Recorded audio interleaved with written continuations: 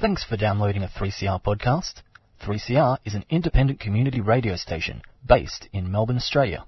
We need your financial support to keep going. Go to www.3cr.org.au for more information and to donate online. Now stay tuned for your 3CR podcast. This is Joan Bartlett with Tuesday Home Time between 4 and 6 today. On the program today, campaign to persuade superannuation funds from divesting from nuclear weapons, a result of a trial of the journalist in Western Sahara, in occupied Western Sahara, a campaign to force OceanaGold out of the Philippines, preparing for Hiroshima Day, the situation in Syria, and why an Australian mining company should not be in Eritrea. But first, Mr. Kevin Healy. A weak journalist when we have to admire US of the UN of the US of the world, Big Supremo Donald Trump, or the pause restraint, after the Her Most Gracious Majesty's Home Country Ambassador said hurtful and clearly inaccurate things about him.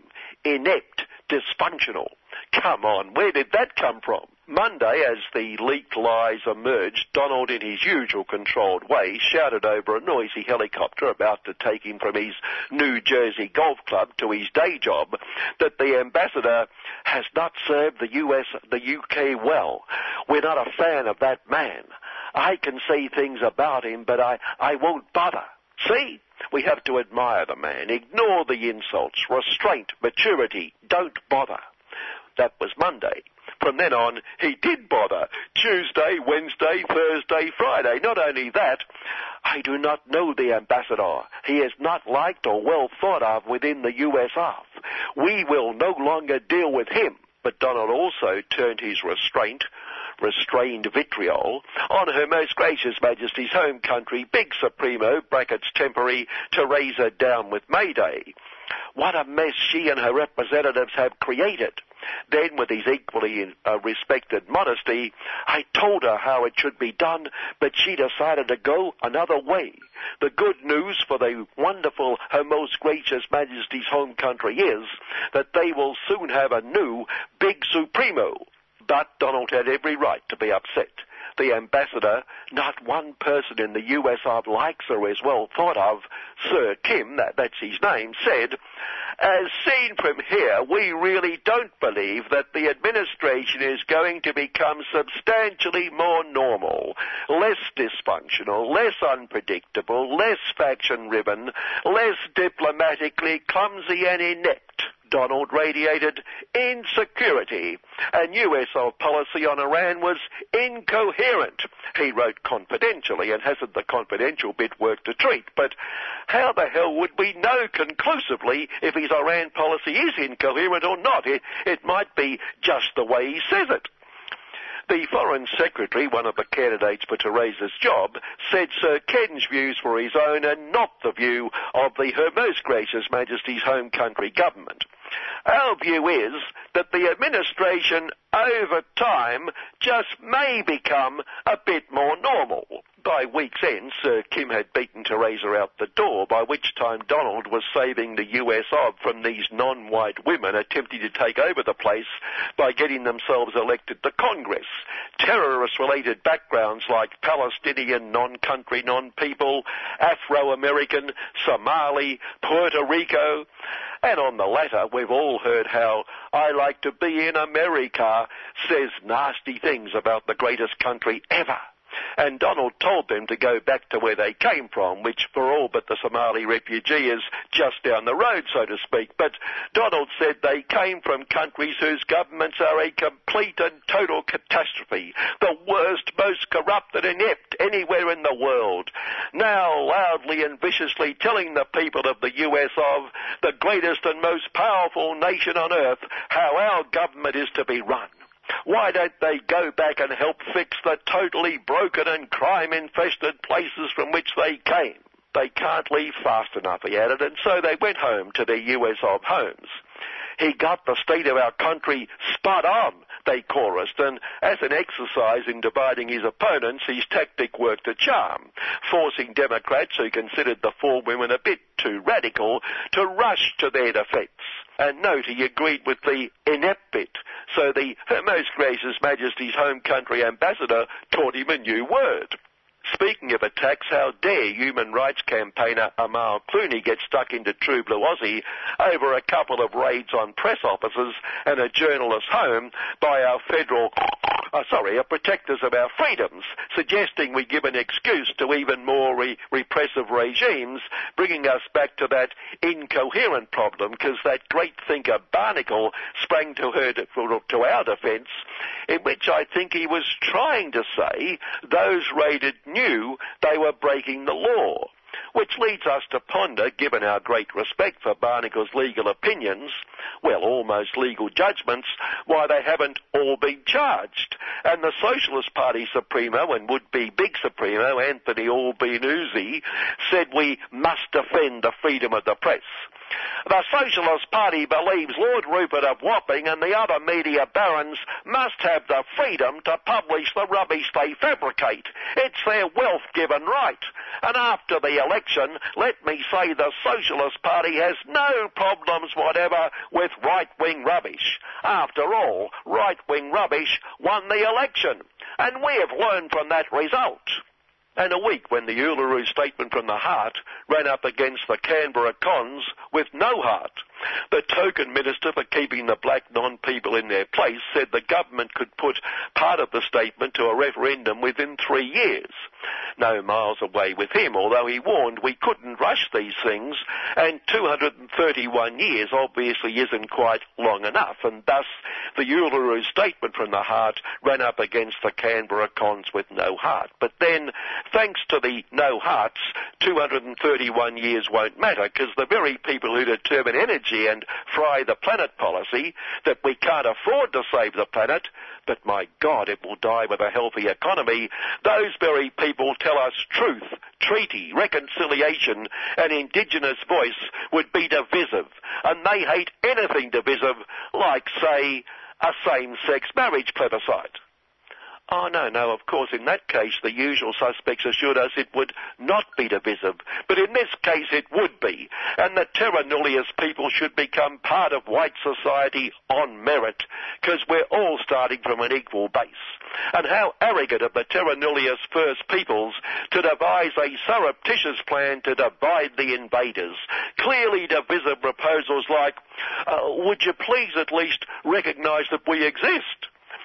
What we will recognise is they're trying to split us. Our proud energy companies keep telling us we could pay less for gas, for instance, if only certain state governments, and we know who they are, listener, would open up the gas they have locked up on specious grounds like it would destroy the environment, when they know the environment should never come between a resource company and a bag of lovely, lovely money.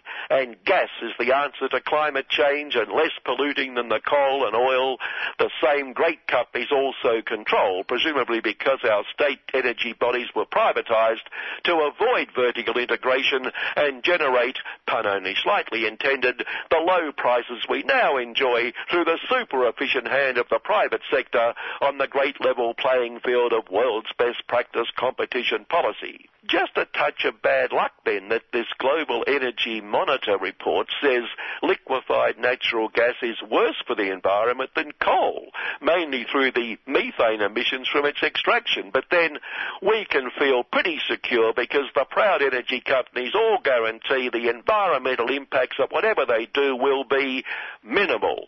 And the sundry rubber stamp bodies appointed to conduct environmental impact studies into all these things always agree with them, proving the anti-progress, anti-True Blue Aussie, anti-jobs environmental ratbags are 100% wrong. There's the difference. The bloody selfish environmentalists want everything, while the responsible resource behemoths are prepared to compromise, like Woodside Emissions, the great resource behemoth.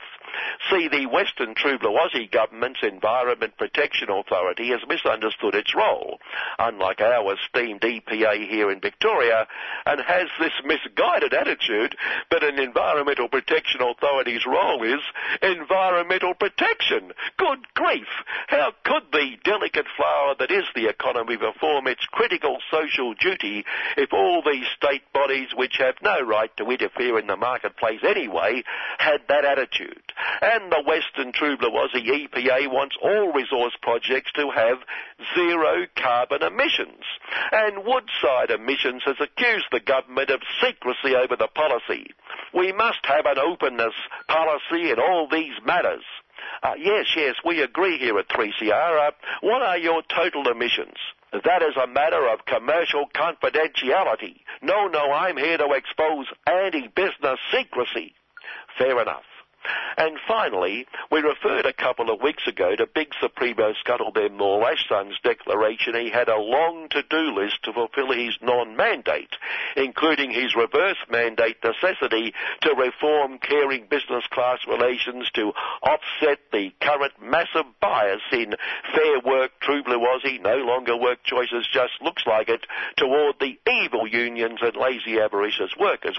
Why, in some very rare cases, loopholes, the odd union is allowed to act like a union. But good news. Scuttlebeam assured us this week his to-do list does not include increasing the dole. Why bother? After all, his Minister for Homelessness said homelessness is good and he'll do his best to perpetuate it. Doing good. Yes, little Billy Shorten ambition has a lot to answer for. Good afternoon. And good afternoon to Mr. Kevin Healy, and say good morning to him tomorrow at 9 for his program, City Limits. Are you aware that if you have money in a superannuation fund, you most probably will be investing in nuclear weapons? The Medical Association for the Prevention of War, MAPW, says it's time to quit nukes. This comes at the time of the historic nuclear weapons ban treaty. To date, 24 of the countries who voted for the ban have ratified, towards the required total of at least 50. On Friday, I spoke with two activists involved in this campaign to pressure super funds to divest from these weapons, which could mean the end of the world as we know it. I'll let them introduce themselves. I'm Margaret Beavis. I should say Margie Beavis, since there's two Margarets on this call. I'm with the Medical Association for Prevention of War. We have set up the international campaign to abolish nuclear weapons back in 2006. So we have a keen interest in getting the world rid of nuclear weapons. For several years we had been thinking about a divestment campaign. We had a go about 4 years ago and found we needed to focus on other areas to try and get a treaty through the United Nations. Now that treaty has gone through the United Nations, we've returned to divestment, and what was glorious for us was that a highly skilled professional by the name of Margaret Perrell, who's sitting next to me, came and said to us at the end of last year, just as we were starting to think about winding this all up again, would you like some help? And since she's expert in many fields that we are not expert in, we were really delighted. And so this has really helped us launch the campaign. What are you expert in, Margaret? Are you an accountant? Are you a financial advisor? What's the situation for you? A little bit of everything. I have studied finance, accounting, law and statistics. And I have 3 master's degrees and a lot of experience in that field. I have also done a lot of work on superannuation, so I understand how superannuation funds work in terms of how they choose to invest in a particular company and so on. So it's from this finance knowledge and finance experience that I come. I'm also very familiar with similar divestment work done on tobacco. There's a lady, a doctor, an oncologist by the name of Bronwyn King, who over the past 10 years has managed to get 55% of the superannuation funds in Australia to divest of their tobacco portfolio. So I guess we are following in her steps. We've learned from what she has done. And so that's where I come in, I guess. I don't have the medical knowledge. I don't have the knowledge of nuclear weapons and the work of ICAN, although I've been reading about it. And so I come in and provide that finance background. There are a great number of super funds, aren't there? How did you choose which ones you were going to focus on, or did you focus on the lot? There are about 180 super funds in Australia. And some of them are very small, and actually the government in Australia is trying to get more rationalisation in superannuation funds, and every few months there are probably a merger or takeover of smaller funds by some of the larger funds. The superannuation funds in Australia are classified as either a corporate superannuation fund, an industry fund, a public sector fund, or a retail fund. And then, of course, we have the small funds, which we call the self-managed super funds, the SMSF. By far, in terms of size, the industry funds are the largest funds. For example, Australian Super is by far the largest superannuation fund in Australia. So initially, our research has focused on the large industry super funds.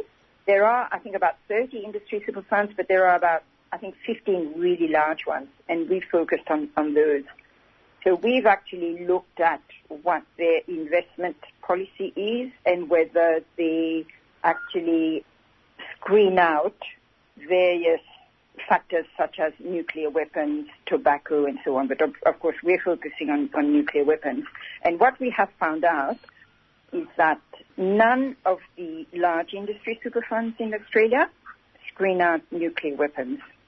And there's another organization called Don't Bank on the Bomb, and according to them, only 2 superannuation funds in Australia screen out nuclear weapons.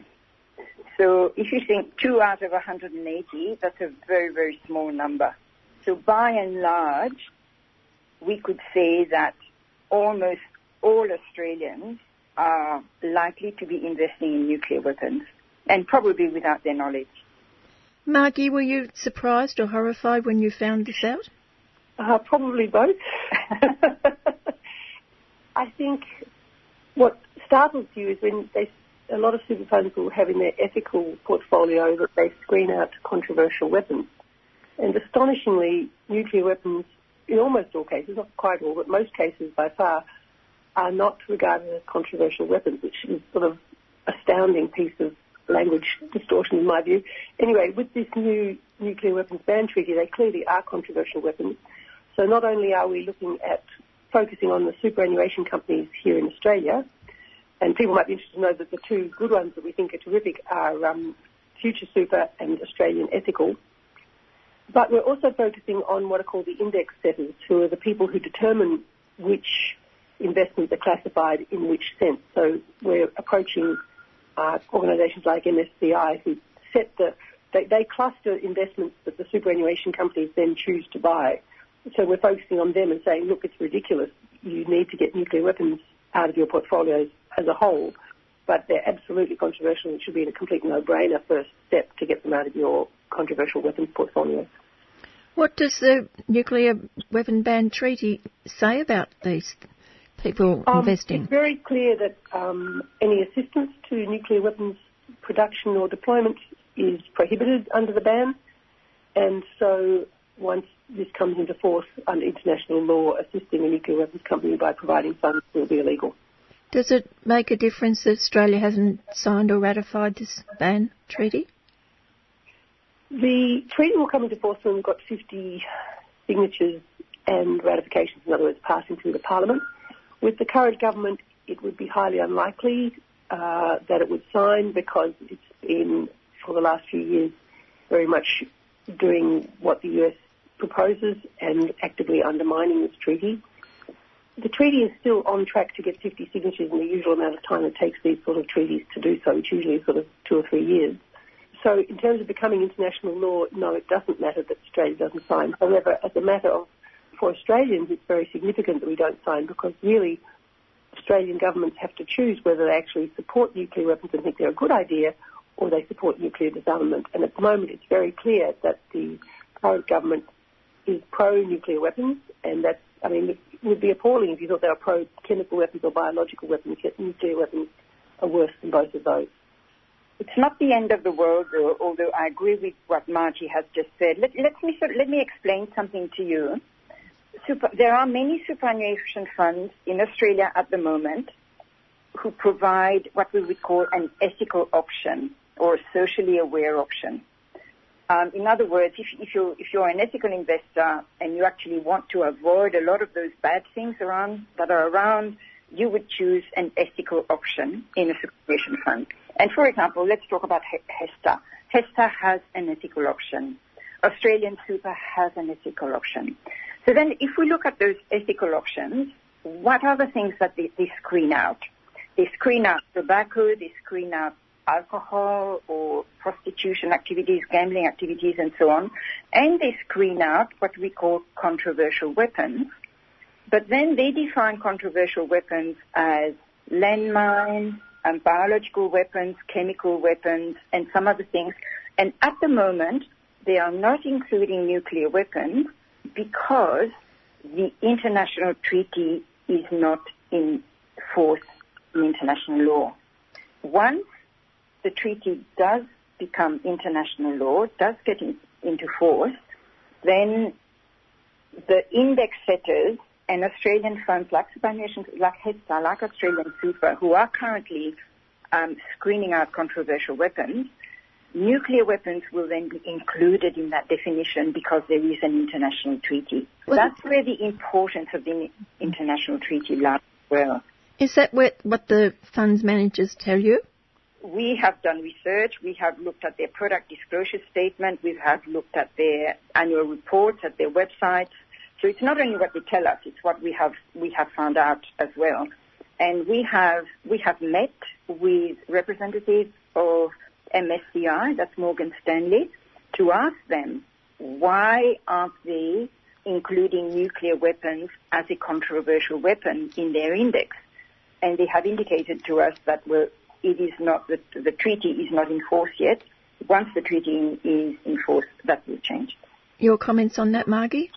Yes, I think it's disappointing that when these weapons are so clearly incredibly dangerous, that they are still investing. But I think we have to understand that their principles of investment for exclusions in the ethical funds are often guided by United Nations treaties. And I think with the superannuation funds, we need also to make them understand that there are very good reasons for them to divest for financial reasons. These companies can be very labile. They'll go up and down depending on whether sort of Donald Trump decides that he's pro-nuclear weapons or anti-nuclear weapons, whatever. With the various machinations in North Korea, certainly these stocks have gone up and down quite dramatically. So I think we're trying to persuade them on ethical grounds, but we will also use the financial grounds that divesting, it's a very, very small part of their portfolios and financially may lead to sort of not affect their returns at all anyway. So that we're trying to meet them on financial grounds as well as on ethical grounds. And that's a very good point that Margie has made. There's the financial argument. There's a lot of research being done in that area. And I've recently had a discussion with UBS, which is one of the largest investment banks in the world. And they have shown that ethical portfolios perform better than non-ethical portfolios. So in other words, by removing some of those nasties, you tend to have less volatility in your portfolio and you perform better. There's an organization in Australia called the Responsible Investment Association of Australia, led by Simon O'Connor. And again, responsible investment, I guess the aim of responsible investment is to invest responsibly. Hence, one aspect of that is screening out those nasties. And ethical investment is on the increase in Australia. More and more funds and people are aware of the ethical issues and prefer to invest in an ethical manner. So there is a natural sort of growth in that space. But the key challenge that we still have is without that international treaty, a lot of superannuation funds, through their index investing, through their passive investments, are still investing in nuclear weapons. So there's still a big job for us to do to, I guess, convince superannuation funds that this needs to change. Do you have an idea of how much money is involved in these companies in the super funds and who the companies are? We certainly know who the companies are, and there's a list of perhaps 20 or 30 companies. I can't remember exactly, so it's not a very large number. And our estimation is that about 15 to 16 billion Australian dollars is currently invested in nuclear weapons companies. And what percentage would that be?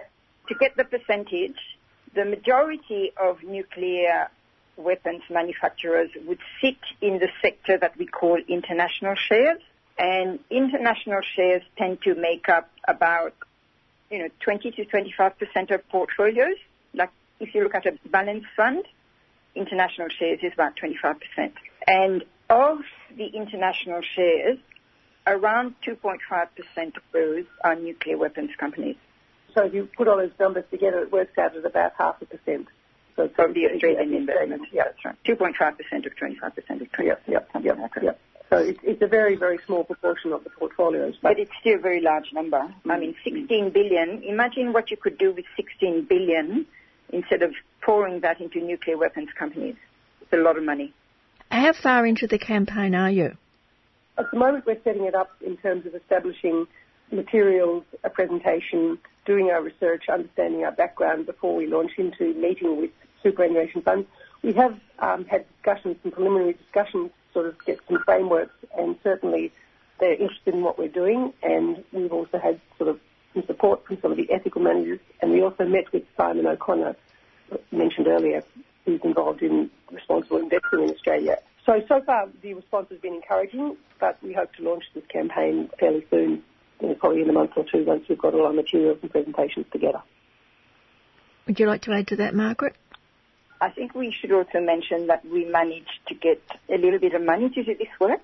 Yes, and we've got a generous grant from the Jessie Street Trust, which is a philanthropic group who give money each year on nuclear weapons issues, and we're very grateful for their support. It's really been a tremendous boon to getting this campaign better resourced, and means we can do some further research. We're going to do a survey looking at what percentage of the Australian population understand that their superannuation may be funding nuclear weapons, and also how they feel about that, and that will be useful information to have also to present to the superannuation companies.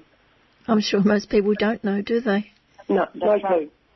And in fact, if any of your listeners want to start to help us, all they need to do, it's very simple, is to send an email to their superannuation fund saying, does your fund invest in nuclear weapons, and what is your policy on nuclear weapons? And those two questions are extremely helpful, because a lot of the fund managers don't really consciously appreciate that they are also investing in nuclear weapons. And it's really a matter of raising the issue with fund managers as much as anything to make them think about what they're doing and what the money is going towards. And that will also help our campaign a great deal. And what's the situation with the treaty at the moment? We're working hard on entry into force. We have 24 nations signed up. We've just had Kazakhstan join last week. We need 50, and there certainly is that number with legislation and various processes in the pipeline. It's a matter now of getting it through each parliament, it's quite, as you can imagine, each country has its own way of passing laws and passing legislation, so it's time-consuming, but we're on track. And what about the Australian government? You've no great joy there? We're continuing to lobby them. We've just about, ICAN, the International Campaign to Abolish Nuclear Weapons here in Australia, we're just about to launch an 80-page report that will highlight all the reasons why Australia needs to sign this treaty. It's a very clear, very comprehensive document, so for people who say, give this reason or that reason why we shouldn't sign, this 80-page report really covers all the angles and also demonstrates the breadth of support we have from church groups, from unions, from civil society, from leaders in society. And really the case is very clear-cut, and we're looking forward to launching that report in August. And I'm thinking that in the future it's not only the super funds, you could be targeting a bit other financial institutions. That's a very good point, Jan. Banks lend money to companies, and of course banks lend money to nuclear weapons companies, and Australian banks are no different. So yes, certainly the financing from a debt perspective as provided by the banks, that is another target down the track. And another company that would be investing in nuclear weapons companies are insurance companies. So that's another target, but initially we are focusing on superannuation funds in Australia.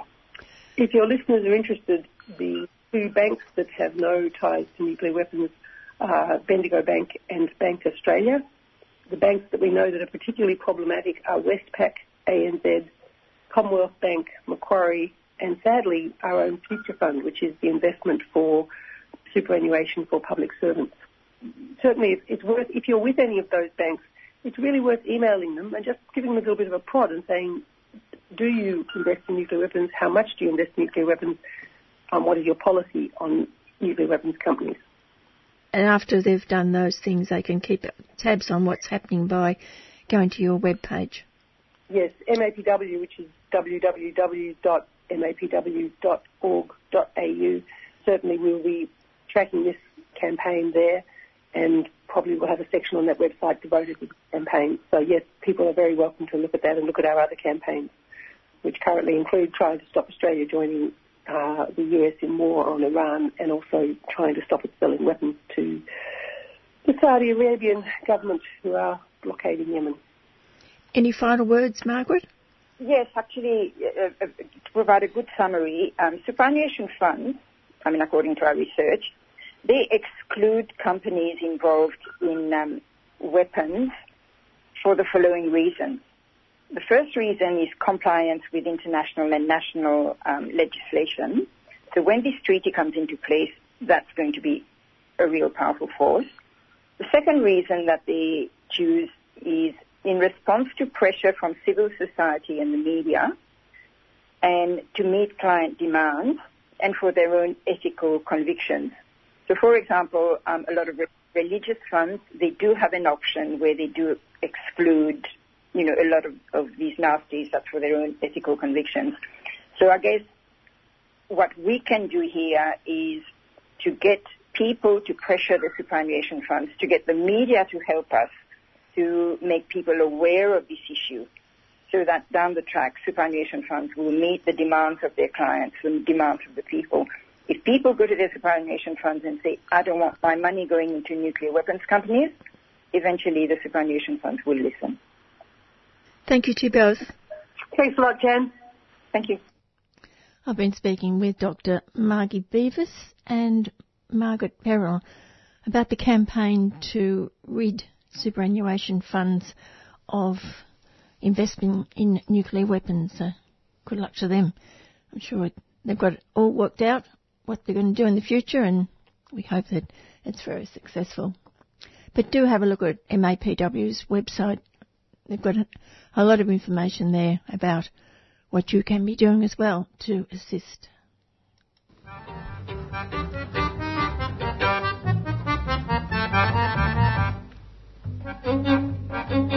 Hello, I am Gabriel Gatté. 3CR is like a souffle, a challenge to make, but it can just go higher and higher and higher. Support 3CR.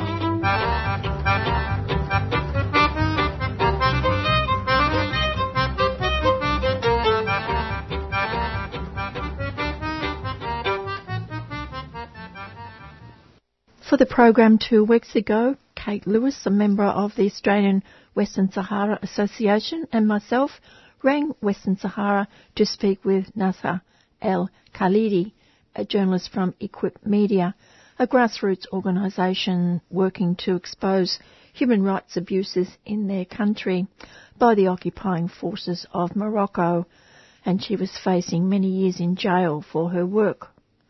As Nasser pointed out in the interview, she had a day in court and the decision of the judge would be released on the 9th of July. And it was good news.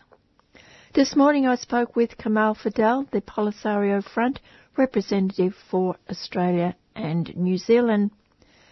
Kamal, what actually did the judge decide in her case? Well, this is not your normal court like a court in Australia. This is Moroccan legal system, which is not known for its transparency or fairness. It's like a kangaroo court. And what he did, he just fined Nezha, and he's just implementing instructions that he's getting from the political system, the Mahzen, to threaten and to silence and to oppress Sahrawis. I think he decided to fine Nezha symbolic amount of money, about 400 euros, when they found nothing to do, that she's done wrong. Yes, but this is only one case. Others have gone to jail for similar so-called crimes for many, many years and are still in jail. That's true. There's no consistency or in Moroccan ways. And in this particular case, because of the attention it drew from international human rights organizations and from the media, they were a bit careful, in this one. But we cannot rule out that they might do something else to her in the future, jail her or torture her or do anything untoward. It's a life sentence in that sense because of the international pressure. Can you just reiterate what she was charged with? I think she was charged with working as a journalist without a permission. She was working as a blogger or someone who, tries to shed light on what's going on express their opinion. There's freedom of expression. She's not like a paid journalist. She's just reporting like anyone about what's happening around here. It's not a crime and it's not a violation of any law. And in any case, let's start from the basics.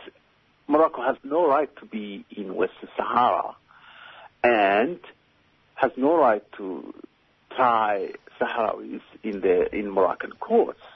We don't recognize, and Nezha doesn't, or any other Sahrawi, the Moroccan legal system. It shouldn't be there. It's, like if I come into your home and start judging you or accusing you of doing something in your own home, maybe reporting you to the police or something about moving the furniture in a way you like. This is the basic thing. It's an illegal presence of Morocco. They should not be trying people. They should not be silencing people or oppressing them. It's all a farce, Talk a little bit more about the international support that came for this case. It was really a tremendous support. Organizations such as Amnesty International, quite a few lawyers from Spain and Scandinavia, for example, Norway, tried to attend her trial, and they were turned back. And there were a lot of, solidarity groups, like in the UK, for example, who were writing letters and to United Nations and to the Moroccan government, trying to, talk about this case and put pressure on Morocco. And it did work, finally, and that's a very good sign that, international solidarity is very important. It does make an impact, and it's vital for cases like this. And the absolute monarchy in Morocco, the regime, scared of this kind of attention, and they will be very careful in doing something wrong to someone like Nezha. The organisation she is a part of is called Equip Media. Are there other members of that group in jail at the moment for similar charges? Yes, there are, and this organisation is targeted because the one thing that the Moroccan regime is scared of and does not want to happen is people talking about the issue. Their main aim and strategy is to keep Western Sahara case out of sight, out of mind, forgotten, with the hope that with time the international community will forget about it and the Sahrawis get tired or just wither away, and that it will be finished and Morocco will just take over and enjoy the resources and Western Sahara. That's the aim. That's why they don't let independent observers or media to come into Western Sahara. That's why they don't tolerate any Sahrawi reporting on the abuses or on demonstrations by Sahrawis. This is an organization that they do hate and they will target all the time. Now, she has a fine of the equivalent of €400. She doesn't have a job. How's she going to pay it? And what are the consequences if she doesn't pay it? I think what she will do is, as usual, there is a lot of solidarity and support amongst the Sahrawis in the occupied area. They will help her. But I think she was talking to her lawyer, and I haven't got an update on what happened, whether she has to pay it or whether she could get away without paying it. But in any case, she's going to be, from now on, under Moroccan supervision, and they will target her all the time. So I would not be surprised if they arrest her again. It must also have an impact on the other people who are also trying to get the truth out, to know that they're being watched all the time too. And oh, of course, and that's the aim. Is to scare people, to threaten them. They're very brave people. Absolutely. And their equipments get confiscated, they get beaten, they get threatened, they have a job, they get sacked. They keep going because they believe in this issue, they believe in the cause, and that it's just, and that it's their land, and that it's their country, the fate of their people. I have nothing but admiration to these people who are under occupation, and Morocco is a brutal regime, and despite all the odds, they continue to defy this regime, and to put themselves into very serious risk in order to shed light on their cause and demand their rights. And of course, the treatment that these journalists get is just a mirror of what happens on the ground to all the citizens. That's right. And it's something new. We have been in this situation for 43 years.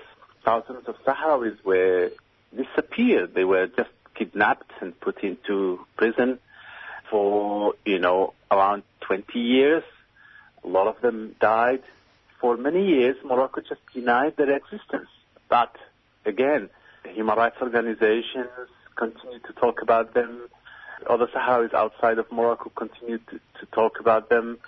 And the pressure continued until Morocco accepted that some of them still alive, and released them. And it's just a tragic story. So it's a kind of a genocide that has continued for 44 years. But the international community is not, treating this issue seriously. It's not doing much about it.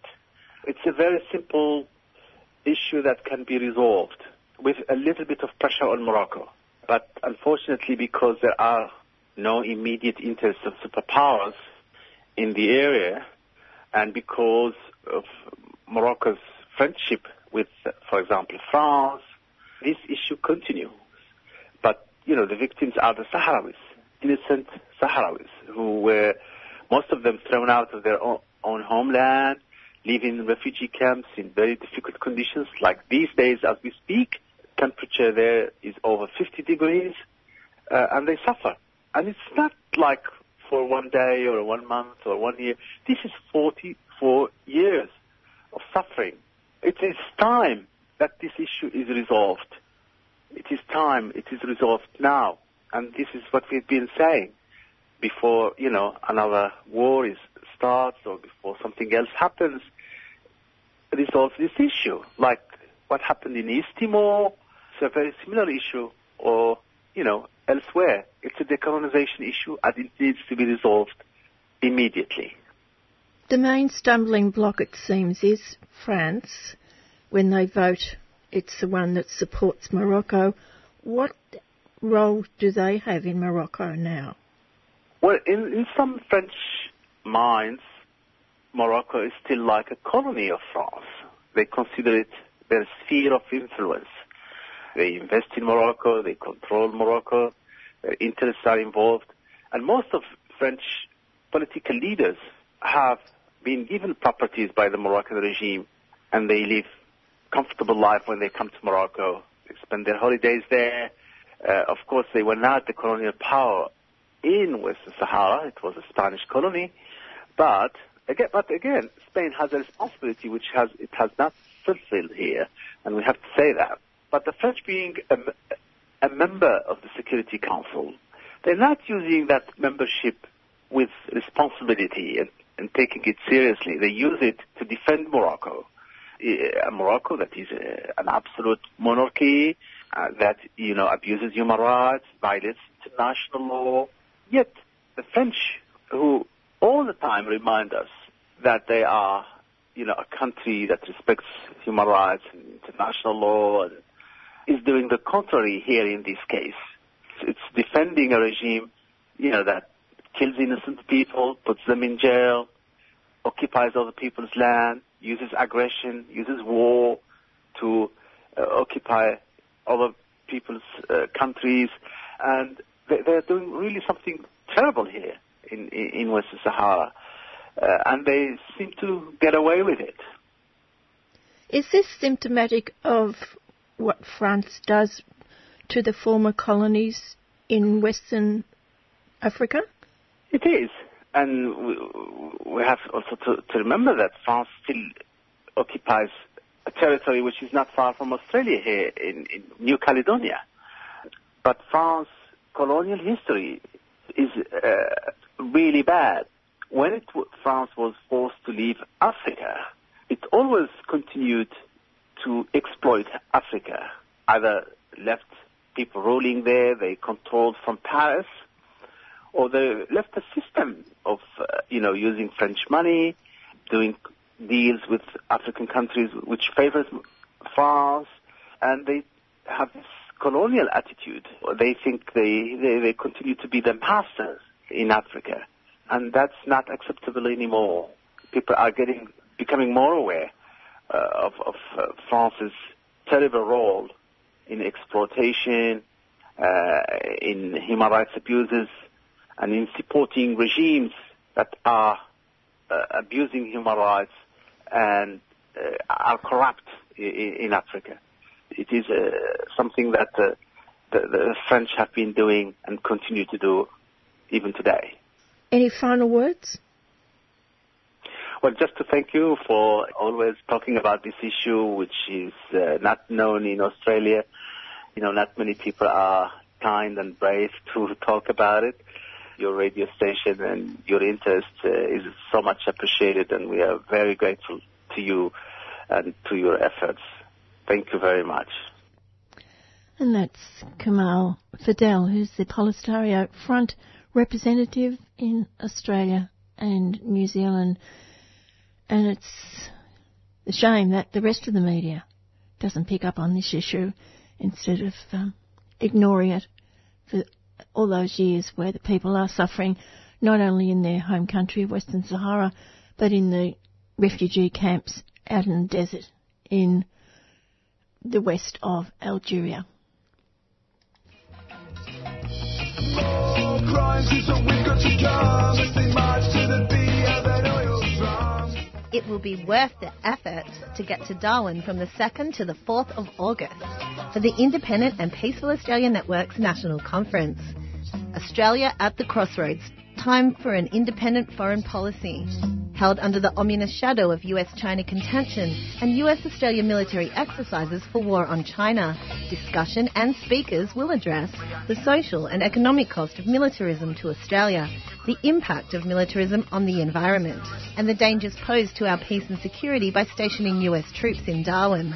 For more details, head to the Independent and Peaceful Australia Network's website at ipan.org.au. IPAN is a 3CR supporter. At this moment, the indigenous people of Nueva Vizcaya in Luzon, Philippines, have set up a barricade against Australian mining company OceanaGold's gold mine. They believe the stoppage of the huge mine is urgent as it threatens Nueva Vizcaya's landscape that form an important biodiversity corridor, watershed, haven and agroforestry hub. The people have called for international support, and part of that response was a rally that was held here in Melbourne last week outside OceanaGold's headquarters at 357 Collins Street here in the city. Activist Kevin Bracken knows well the ways of OceanaGold, being one of many who campaigned to rid El Salvador of the company. Kevin, the reason for this renewed activity at the mine is because of the recent expiry of the mine's 25-year financial and technical assistance agreement. But OceanaGold claims it can now continue. Why is this the case? What happened is that the lease expired on the 20th of June this year, a 25-year lease. It was done under the Philippines New Mining Act, and that under that act, every 25 years it had to be renewed. So the day for the renewal was up there. They applied to the Department of Environment and Natural Resources to renew the mine for another 25 years, but the local governor of Nueva Vizcaya has shut the mine down. He said he wants the mine shut down, and he is in charge of that local area and the local police. And there's been a community picket for the last probably 8 or 9 days at the mine to stop anything from coming in and out.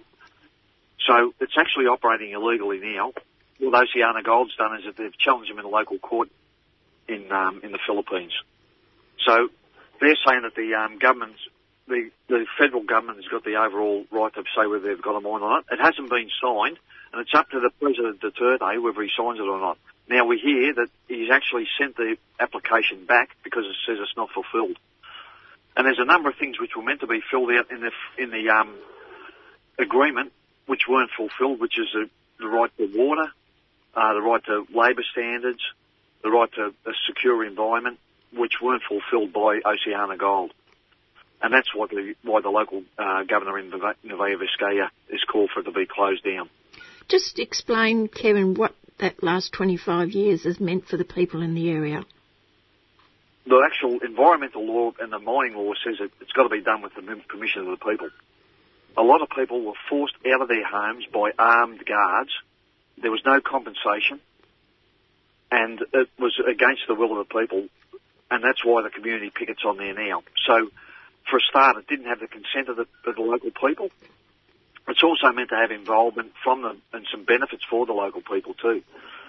And what happened, the mine didn't start producing until the end of 2012, and under the agreement, their first 5 years of production, they don't pay any tax at all. So they paid no tax to the federal government. Now they've called out another clause in that agreement which says they have another 2-year holiday from paying any tax at all. And why it's important is because it's a big citrus growing area downstream of the water supply from here. And that area, just agricultural produce, contributes about 1.8 of the GDP to the Philippines government. The complete benefits of mining from 2012 to 2016 have averaged at 0.65% of the GDP. So just the local production by far out, and that's all the mining, not just this mine, far outweighs any benefit that the Philippines people are getting out of the mining operations that are being performed there. What's it done to the environment? Well, there's high levels of lead, manganese, cyanide, which are all well above the level it's meant to be for the water that's used for irrigation, and a lot of that water is used just for drinking and cooking purposes too. So it's also a watershed for the largest Kiagan River, which is the largest river in Luzon. I'd imagine the people over the years have been complaining and demonstrating against this mine. What's happened to them when they have done that? Well, there's been, as I said, there's been armed guards. I think last year some of the people who had it blockaded because they tried to expand the mine. The local people blockaded that. They were put on, they call it red tagging. They get put on a list, and what happens if you don't watch out for yourself, you might go missing. Since Duterte's been in government, 31,000 people have been assassinated by hit squads. Another 6,000 have been assassinated by the police. And there's not one person being charged with any of those murders. So the Human Rights Commission has just been heard last week. There's 47 members of the Human Rights Commission. The only country that had condemned the Philippines was Iceland. Now I think there's a majority of the countries which are on the Human Rights Commission, including Australia, which have supported the Icelandic resolution to investigate the human rights record in the Philippines. Unfortunately, there's quite a number of countries that are still supporting Duterte. There is, and we supply, the Australian government supplies, I think, $30 million in arms for anti-terrorism reasons. And we just attended a conference in Hong Kong. It was about the International Committee on Human Rights in the Philippines. And I met in Hong Kong because a lot of the people who are in that committee no longer can go to the Philippines. They've been banned by Duterte. But just in Malawi, the local sultan who was there of Malawi was at that conference, and he said there was probably 5 ISIS people at the time before they bombed Malawi. He said they could have safely got them out of the place, and they could have got them out, and away from the people. They bombed the city. I think they killed 1,000 people, and there's still 30,000 people with no homes to live in since then. Now, what's also, because the whole of Mindanao is under martial law, there was a strike at one of the haciendas, and the 2 organisers there were told to go and give themselves up as communist insurgents, and they wouldn't be killed. And then they told the other members of the union to go and resign, and they'll be taken off the list. And that's what happens. People are being killed with impunity there. So far from being a war on terror, this is a war about getting a right-wing agenda up, so no one can oppose the a feudal system which is still being perpetuated in the Philippines. What can people outside the country do? Well, there is a petition, Jan, and I'll have to get the details for it. It's from Baltaris. You can sign on that, which asks for calls on people to support the government of Novaya Vizcaya, have the mine closed down. So that'll be a great thing. The other thing is we had a protest last Tuesday at Oceana Gold, but there's another one on the 9th of August, and if people could arrive at that at 12 o'clock, that'll be fantastic. The address is 357 Collins Street in Melbourne. And I'm quite sure the activists won't get lost because they've been to so many demonstrations outside 357 Collins Street. That's right. This is a country who tried to sue El Salvador for $300 million for not giving a mining permit, and actually was a cause of the El Salvador government banning all metal mining in the country. So I believe it's the first country in the world to ever do it. Are there concerns for the people who are on the barricade that they might be attacked by the military or by goons? Of course there is, and that's what happens. I mean, the thing is, you can protest in Australia, you haven't got the threat of being tapped on the shoulder and someone knocking you out of bed in the middle of the night and taking you away. But in the Philippines, you've got to take your hat off for them. There's much, intimidation and threats and murders that have been happening over there. These people are still standing up for their rights. So we deserve to support them, because a lot of the decisions that are made that affect those people in those third world countries are made in the boardrooms and offices in Collins Street there. And not only that, the fact that our military are in there supporting. The SAS, I think they train them in house-to-house combat. And it's ridiculous. It's not, the whole war on terror is a phony war. It's a self-perpetuating war. And it's the perfect thing for any dictator to never be out of power, because anyone who opposes you can just be declared a terrorist, and they've got no rights at all. And you've got every right to kill them, to attack them any way they want to. And that's what's happened in the Philippines too, is that there's been a peace process going on. It was cancelled by Duterte shortly after he got in office, even though he said he was going to support the peace process. And that was about, providing people with land, so it doesn't remain a semi-feudal country. He's cancelled those peace talks, and now anyone they say is a people of the UN members' army is, can be killed at will.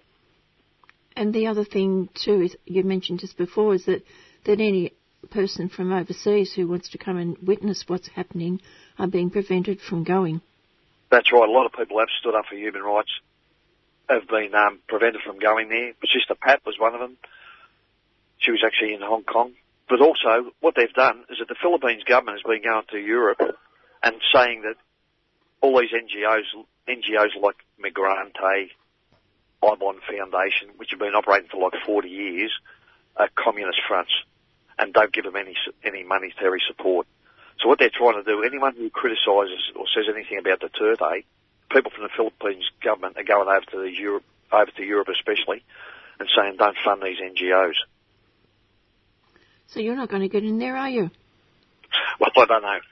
You haven't tried? I haven't had my name put on the list yet. The others, my name's on there anyway. We have to stand up. I mean, we don't get assassinated in this country. At least we've got to support people, who have got the balls to stand up and look after their communities and want that everyone wants, a decent life. Okay, so it's the 9th of August. 9th of August, 357 Collins Street. Thank you for all support you've given it too. Okay. All right, Kevin. Bye-bye. See you, Xantar. And that is Kevin Brackett. And if you'd like to sign that petition and get your friends to sign that petition as well, it's on change.org and it's called Cancel OceanaGold's Contract Now. So that's change.org, Cancel OceanaGold's Contract Now. And the 9th of August, 357 Collins Street in the city at 12 o'clock.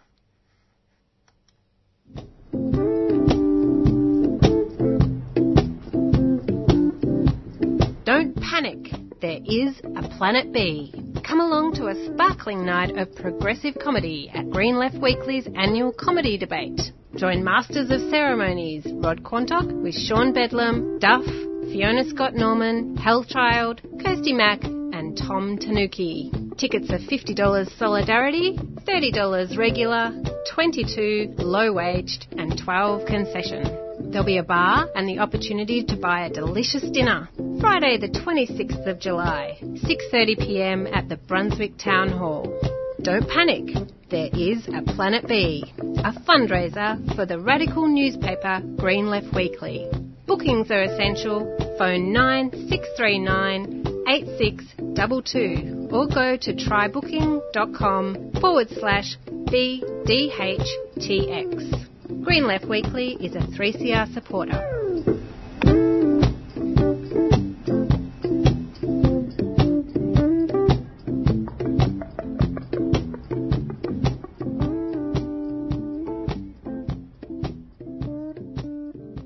Following on from the previous interview with Dr. Margie Beavis and Margaret Perrell regarding the campaign to pressure superannuation funds to divest from companies making and distributing nuclear weapons. We turn now to the wider anti-nuclear movement. In the last couple of years, a new group, Australians for Nuclear Disarmament, has been active, following in the footsteps of groups such as PND, Pax Christi, MORM, FO and others. Dr. Carol Week is a member of the group, and Carol, this comes at a particular time in history. Well, as you say, there have been a lot, and it could be very discouraging that there have been so many, some of which have disappeared, and that we're still going. But on the other hand, we have to keep going. So Australians for Nuclear Disarmament actually arose from a group that was set up by Pax Christi and some people in the union movement during the centenary celebrations or otherwise for the Great War, the World War I, which was just over. So at the end of the war, it was no longer the centenary, but the group was still going. And the Treaty for Nuclear Disarmament had just been passed. So this organisation was set up to keep working for the Treaty on the Prohibition of Nuclear Weapons, which had just been passed in the UN. There have been many others, and I'm not really au fait with all the names, but I belong to a very strong one, which has been going for a long time, which I originally joined in England, called Medical Association for Prevention of War. I think it's been getting on for 30 years in Australia.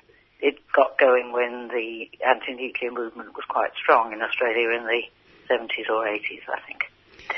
But I'm a member of the Medical Association for Prevention of War, and Medical Association for Prevention of War gave rise to ICAN, the International Campaign for the Abolition of Nuclear Weapons. So that was started in Melbourne, but it went on to become a group of international NGOs and other civil society activists, and we managed to get this treaty, the Treaty on the Prohibition of Nuclear Weapons, through the United Nations in 2017. And for that, we were later awarded the Nobel Peace Prize.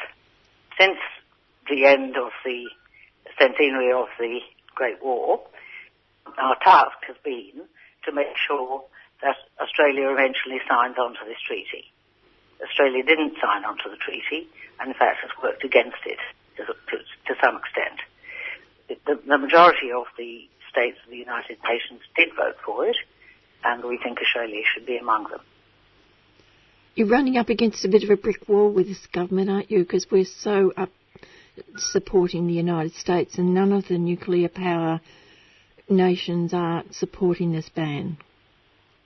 No, absolutely. They never supported it, and Australia, which rides on the coattails of the United States, which is one of the major members, yes, we are up against a brick wall, but it's a brick wall that we're beginning to know very well, and we keep banging our heads against it, and I think we're all fairly determined to keep on. Does your group, the Australians for Nuclear Disarmament, work? Does it work in with other groups, similar groups overseas, or are you just concentrating on Australia? No, we are really a very small group of people, and we haven't really got our feet on the ground yet. We've got a logo, and we have on 2 occasions run an event to celebrate Hiroshima Day. Yes, and that's really all we've done in the about 2 years that we've been an organisation. So we're really hardly an organisation, we're a group. And several of us probably belong to other peace groups. As I said before, Pax Christi was one of the founding members of this group. And what are you doing on Hiroshima Day this year? On Hiroshima Day, we're running an event called Hiroshima Never Again, which is going to be held in Blackrock Civic Hall on Hiroshima Day, which is the 6th of August. Would you like me to give you details about who's speaking and what we're going to do? Yes. Well, we've got 3 speakers, and we're also going to be launch of a new ICANN Australia report about why it is that we feel very firmly that Australia should join the treaty. It's an ICANN report, not an AND report, but it will be launched at this event. So the speakers will be Dimity Hawkins, who has been working away with us in MAPW as long as I can remember on the abolition of nuclear weapons, and she's a wonderful woman and has recently been awarded an AM for her work in this area. And she was a part of the board of ICANN at the time they won the Nobel Peace Prize. The other speakers are J.D. Mittman and Hiromi Ikeda.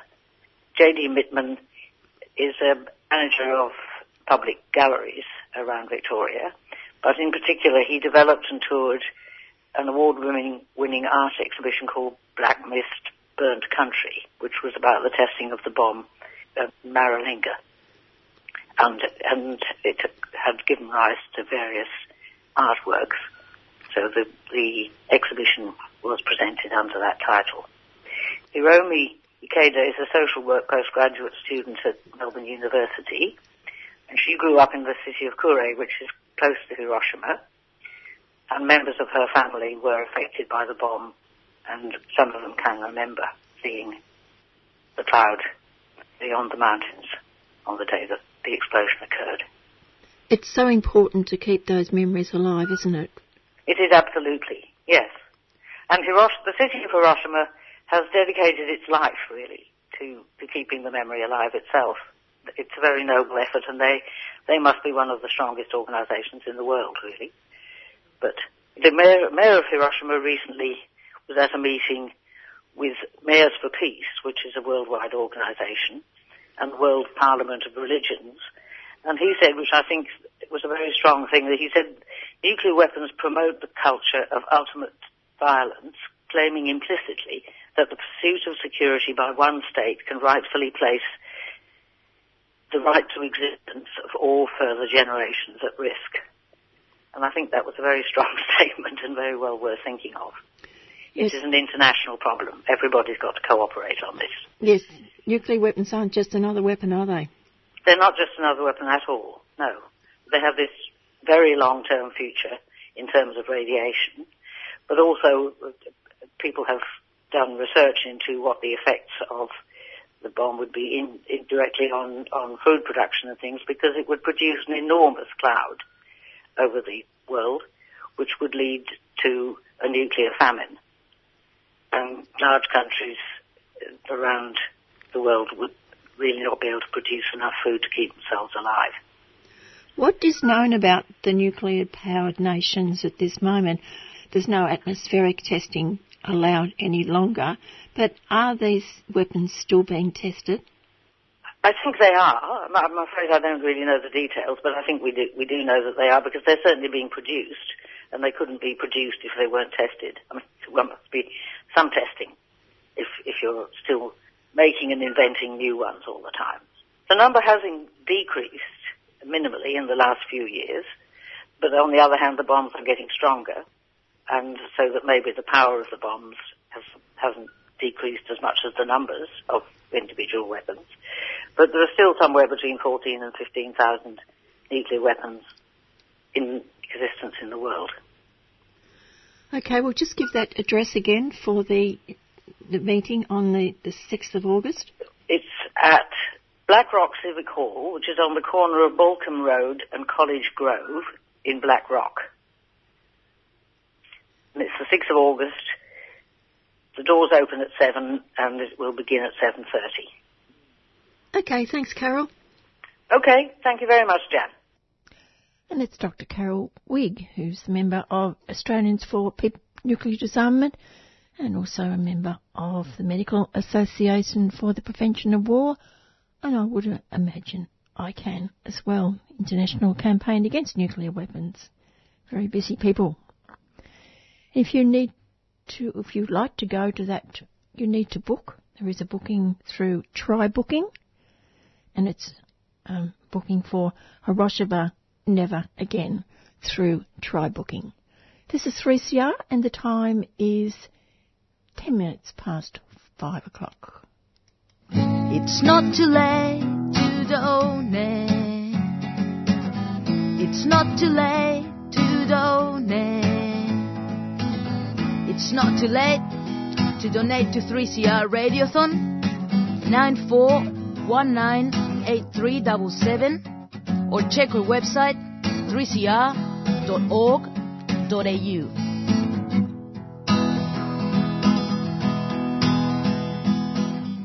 On the line now is Dr. Tim Anderson. I want you to talk about Syria.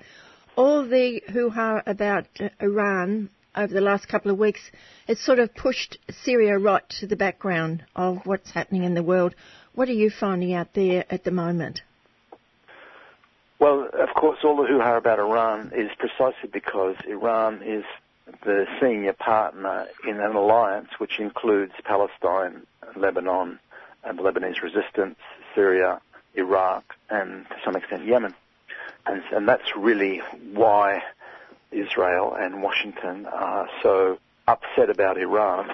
One, that Iran is a big independent state, but two, that it gives direct material support to the resistance in Palestine, Lebanon, Syria, and Iraq. That's at the root of all of the claims about Iran supporting terrorism means that Iran is supporting the resistance in Palestine and Syria and Iraq and Lebanon. Basically, that's the obsession with Iran in a nutshell. Basically, Iran is the senior partner in the axis of resistance to Zionism and colonialism in the region.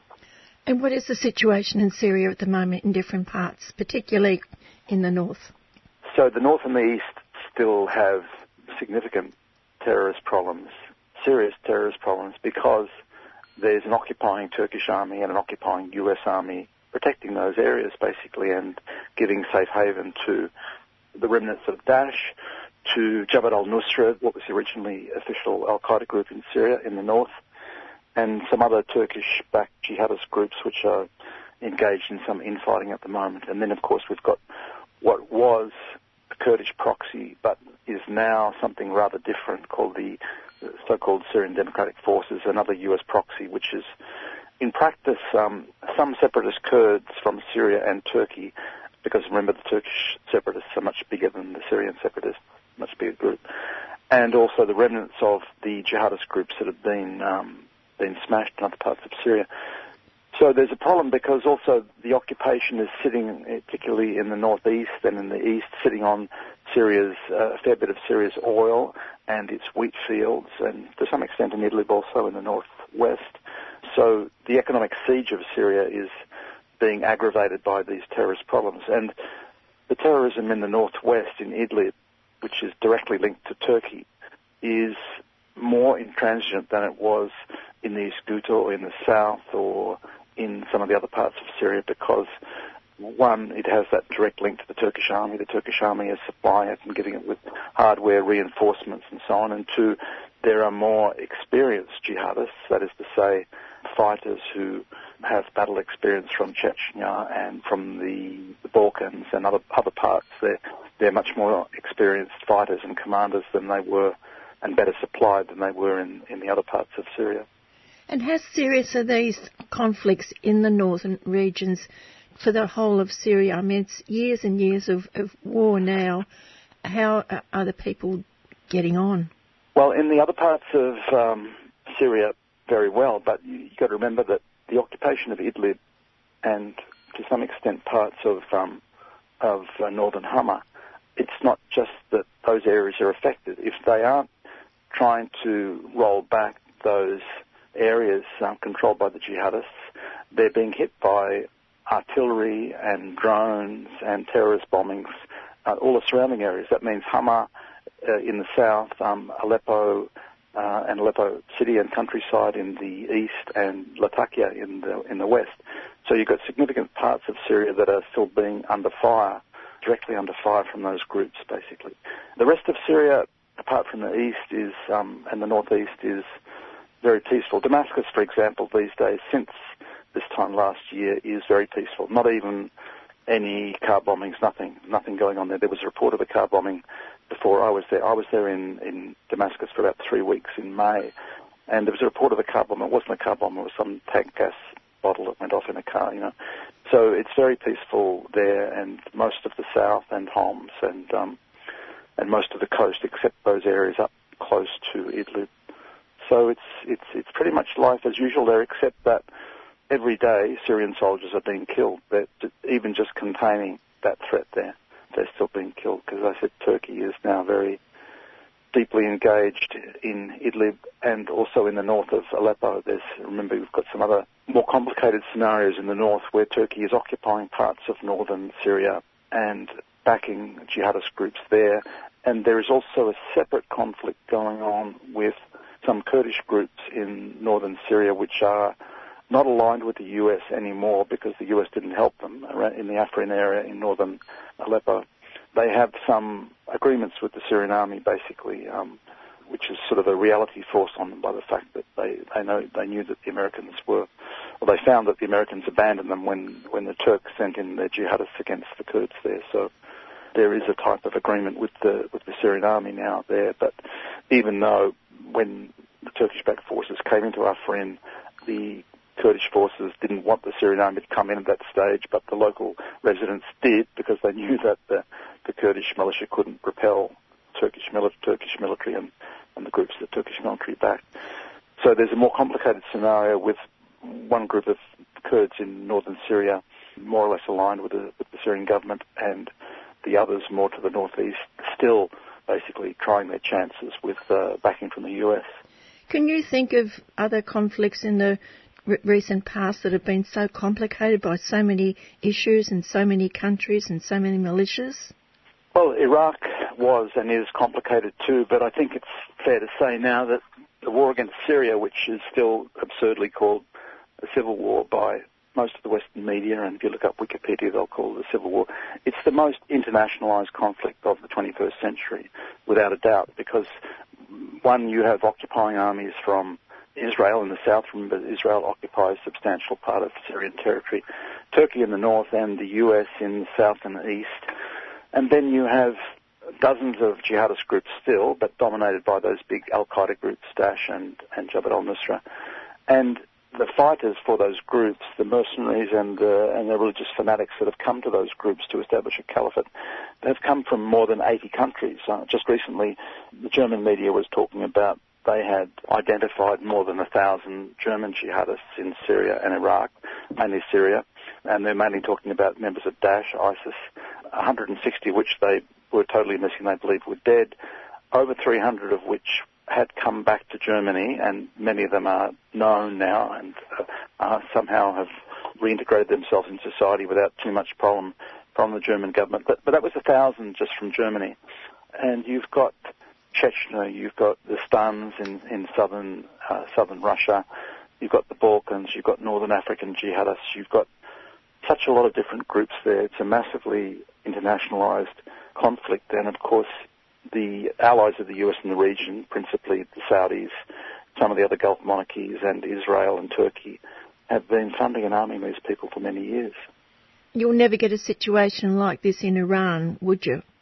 Or would you? No. Iran is, well, the US would like it, of course. The US would love to have that sort of destabilization, because a destabilized, weak, fragmented state is the second best option for the big powers. The big powers would like to dominate the entire region. If they can't control Damascus, if they can't control Baghdad completely, for example, although the Baghdad government's very weak, they would like to see it a mess and fragmented and fighting amongst themselves. That's Israel loves to see that. Then Israel can eat up bits of territory. Israel can slice off bits of Lebanon, slice off bits of Syria, for example. So they would like to see that. But Iran is very cohesive, and if you look at some of the better informed US analysts, that's another reason why they keep coming back to Iran. Iran is a stable semi-democracy, basically.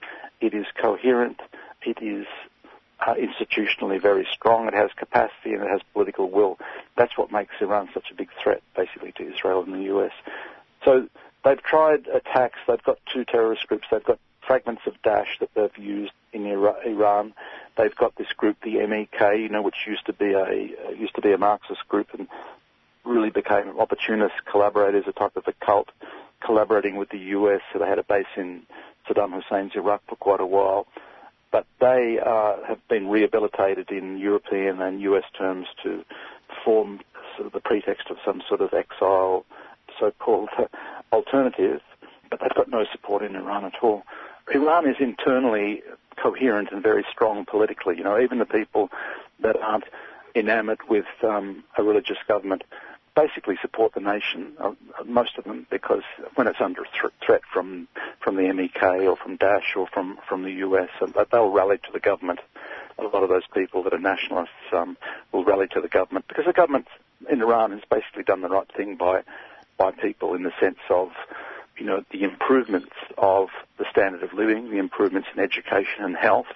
I've made the point in recent times with Iran that, and I've got a chapter on Iran in my new book, which should be out in August, called Axis of Resistance, that Iran in the last 30 years has made the second best improvement in human development in the world after China. And the reason why China is so well in advance is, of course, the enormous economic growth and economic per capita growth in China.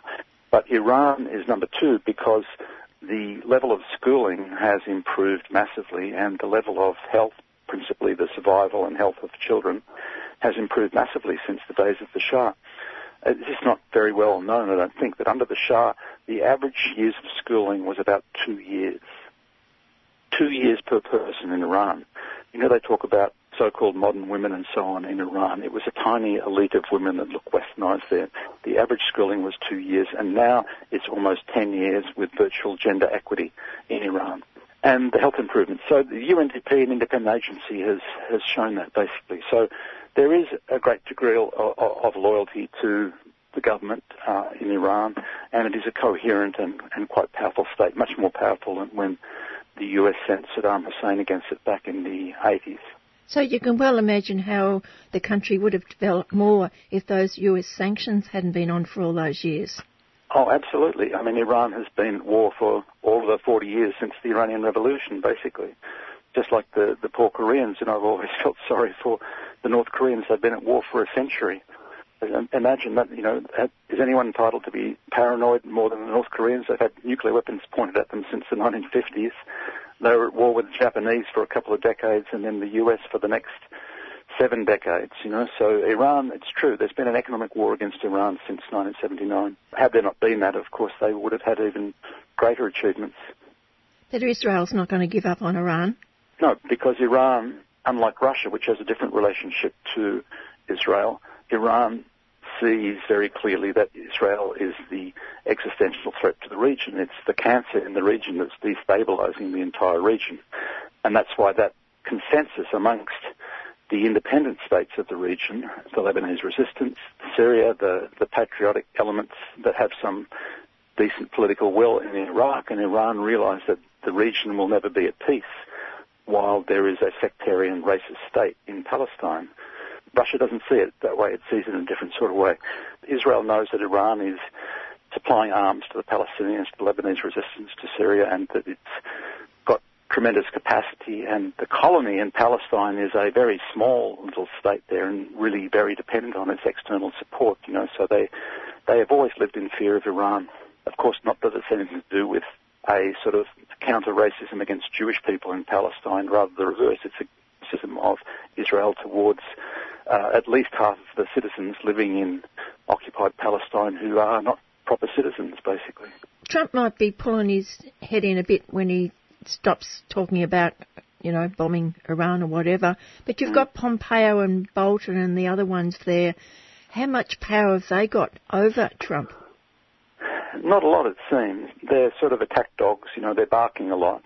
Iran doesn't seem that concerned about it because they think that there's enough rat cunning in the deep state in the US that whatever their ambitions, they are smart enough not to be suicidal, basically. And I have shared that view for a while too there. I think that, Iran, it's more than 3 times as big as Iraq. It's got far more coherence and far more capacity than Iraq ever had when the Bush administration decided to attack and destroy Iraq. And they have, really, because although Iraq is struggling to have an independent voice, but it's fragmented and weak still, basically. But even in that case, Iraq still realises that, the government has declared there, the president's declared that they will not allow Iraq to be used as a base to attack Iran, and the US has to try and live with that, basically. They know that the retaliation from Iran would be substantial, so whatever Bolton says, I don't think we need to pay too much attention to it. He says that because he gets praised by the Western media, he gets praised by Israel and his a faction of people in the US. In effect, he's not saying much different to the US Congress. Let's remember that while it was Trump that agreed to put the US Embassy in Jerusalem and attracted a lot of condemnation from that, but the US Congress in the 90s had voted for that almost unanimously. I think there was 10 people that abstained.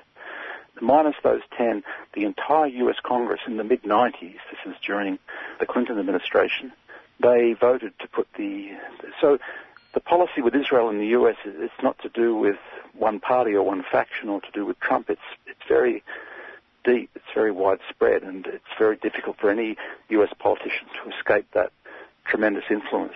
The one interesting thing is probably more than the political people or political advisors. Remember, political advisors come and go.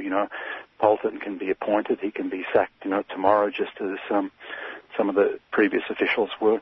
But the Zionist lobby in the US is going through some changes at the moment. There's one interesting article yesterday in the Washington Post by 2 prominent academics, Zionists who call themselves lifelong Zionists, who are now calling for a boycott on Israel because they love Israel, they want to save Israel, and they're calling for a boycott until an Arab state is established or there is a single democratic state where all Palestinians have equal citizenship in whatever they want to call it, Israel or Palestine. Now, that's a curious logic to get to an end, which is one that most of the Palestinians are now calling for, a single democratic state with equal citizenship in the right. So there's a bit of movement going on under the surface in the US there, and I think we should be paying a bit more attention to that and a bit less to individuals like Pompeo and Bolton. And where does all that fit in with Kushner's meeting in Bahrain? Well, Kushner, of course, he's another advisor, the son-in-law to the president, and given that he's Jewish and a Zionist, a committed Zionist and a real estate person, Trump has given him a role in this. And the meeting in Bahrain was, remember, all of these Arab monarchies in the Persian Gulf, Bahrain is really, in the region, is seen as a front for Saudi Arabia. Basically, they're doing Saudi Arabia's business by saying, we'll create some solution for Israel. No one, not even the very bureaucratic officials in the Palestinian Authority, none of them are taking it seriously. It's a manoeuvre to do with, it's a stunt to do with some more Gulf Arab monarchy money and maybe some small agreements with Egypt. But it's just something to try and advance the status of Israel in the region as it attempts to annex more Arab territory, to wipe out the West Bank and to occupy Syrian territory. And it's still occupying Lebanese territory too. So I don't think it's being taken very seriously in the region. But Kushner has been given a platform in Bahrain, backed by the Saudis, but Bahrain is a front for the Saudis in that sense. Remember, it was the Saudis that sent in an army to put down the democratic uprising in Bahrain a few years back. So I don't think the Kushner plan really, even in the US media, they're talking of it as dead on arrival, basically. I don't think we need to take that too seriously. But there may well be some money to be thrown around to buy some people off in coming months, but certainly no one of any substance, not even in the media in the US, is taking it very seriously. You might say that some of the Zionists the Jewish Zionists in America are having second thoughts, and younger Jewish people in the US are also looking to what they believe in. But then you've got the Christian Zionists. They seem to be more dangerous than all the others. Yeah, there are extremists in that group, which is more linked to the Republican Party. Historically, remember that the Zionists in the US historically have been more linked to the Democrat Party. They see themselves as liberals, as smaller liberals, more or less, anti-racist, sort of liberal in temperament and so on. And it's true, I think there is a bit of a groundswell going on there. These people are what I call, or most of them are what I'd call left Zionists, like the Natalie Portmans of the world. Natalie Portman, remember, she turned down a $2 million prize in Israel because Netanyahu was going to present it. And so effectively, although she doesn't support the boycott divestment campaign, effectively she made a statement for the boycott of Israel by not going to Israel and turning down $2 million for that. Not because she doesn't support Israel. She was born in Israel. She likes it, but she likes the idea of a kinder, friendlier Israel, that's sort of friendly to its Palestinian, well, I don't know how they see it, because clearly they're not co-citizens, basically. But there is certainly that movement in the US, which is more inclined to the liberal side of politics, and there's a split between them and the Zionists in Israel, who are really happy with Trump and the others because of all of the belligerence towards Iran and the apparently very great generosity towards Israel at the expense of Israel's neighbours, So there's a split growing between Jews in Israel and Jews in the US, a fairly significant split. And there is one group called Jews for Peace who say they have shifted from being left Zionists to anti-Zionists, that is to say they are against a racial state completely or a religious state. But even the left Zionists, like these people that just published in the Washington Post, are now saying something that seems really, and is in many respects, against the whole idea of Israel as a religious state, to say that they want equal citizenship. That's the most radical concept now, really, given that the occupation of the West Bank has gone to the stage that it has. I don't think any serious analyst believes that a two-state solution is possible, as they might have 30 years ago. And so the most credible option really is a single democratic state with equal citizenship for the Palestinians. Now, there's about 6.5 million Palestinians and about 6.5 million Jews currently in occupied Palestine. So you give equal citizenship to everyone living there before we get to the right to return issues, and effectively you don't have a religious state anymore. You've got some sort of pluralistic state, whatever name it's going to be called. So if the left Zionists in the US keep going down that track, it's likely to influence the lobby substantially. Of course, then you still have the interests of the big powers, whatever the Christian Zionists, let's say, whatever bloc they form part of. Remember that Israel was created not just for the Zionists, but so that Britain and then the US have a toehold in the region, have influence in the region. They would like to see Israel be the dominant state in the Middle East. At the moment, it's a rather small state, small aggressive state. If it were the dominant state in the region controlling the whole Middle East, then of course the big powers are able to have greater influence and control the region through their proxy there. So Israel doesn't exist just for the Zionists. That's important to remember. Thank you, Tim. Thanks, Jan. And that, of course, was Dr. Tim Anderson. Perth company Danakali Limited is proposing to develop the Kololu Potash Project, a 50-50 joint venture between Danakali and the Eritrean National Mining Company. The area is one of the largest unexploited potash basins globally, with over 6 billion tonnes of potassium-bearing salts suitable for the production of potash fertilisers. On the face of it, it appears to be of benefit both for the people of Eritrea and the company. But according to human rights activists, the people will not see the benefits, as Eritrea is ruled by a dictator and there is no constitution and human rights record is dire. I'm speaking with Tazaz Mengusha, Eritrean now living in Western Australia, who attended a recent AGM in Perth of the company. I asked him first about his life in Eritrea and how and why he came to Australia. My name is Tazaz Mengusha. I am originally from Eritrea. I was studying in a uni journalism and mass communication, and I graduated in 2007. After that, like many other people in Eritrea, I was assigned with a certain department of the government, to the Ministry of Information. I worked there for 2 to 3 years, and then I left Eritrea and I went to Sudan, and from Sudan I came to Australia. There is this unlimited national service in Eritrea.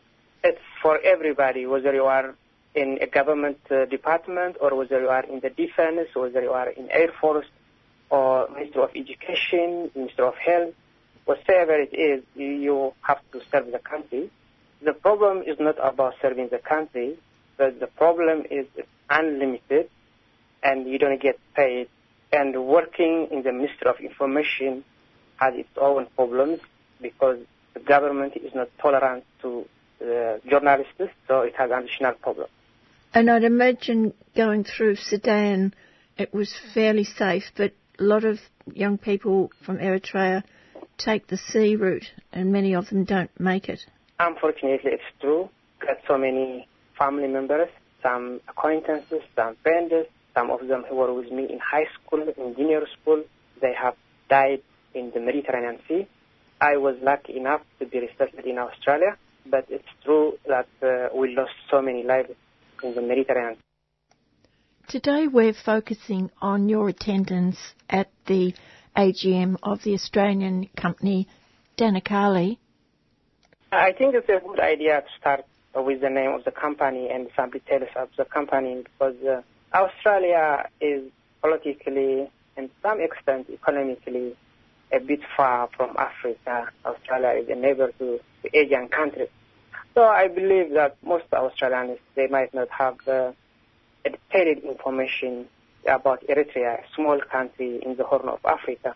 So I think it's a good idea to start with the company. Danakali Limited is an Australian company. It is listed in the stock market, ASX in Australia, and at the same time it's also listed in London Stock Exchange. And recently this company, Danakali, it's in a joint venture with the Eritrean government for a mining project in Eritrea. It's a potash mining project. The potash is located in the eastern part of Eritrea, in a Danakil depression, close to the coastline, and it's in the eastern part of Eritrea. The project started drilling in 2010, and production will start in 2021 or 2022, depending other infrastructure goes. For those of us who do not know where Eritrea is, as I said before, located in the Horn of Africa. It's a neighbor to Ethiopia, a neighbor to Sudan, Djibouti, and then the Red Sea. So on the other side of the Red Sea, there are Yemen, Saudi, with many people. And this Australian company believes that they're going to make a great deal of money out of this project. Yes, according to the management, the project will be profitable. The project has low mining and low transportation costs. They call it open cut mining, which is the shallowest possible potash deposit, so they will not have more mining costs. And transportation is going to be cheap because it's located 70 kilometers from the coastline, so they will save a lot of money as far as transportation is concerned as well. And the other thing is the potash quality is very high grade, economically viable for the coming 200 years. It has different levels, the coming 10 years, the coming 50 years, and the coming 200 years. You know, as we go deeper and deeper, the resources will be depleted, but as the survey, the potential of the project is very high. And who are those that they are going to employ at this site? According to the management, they will have contractors.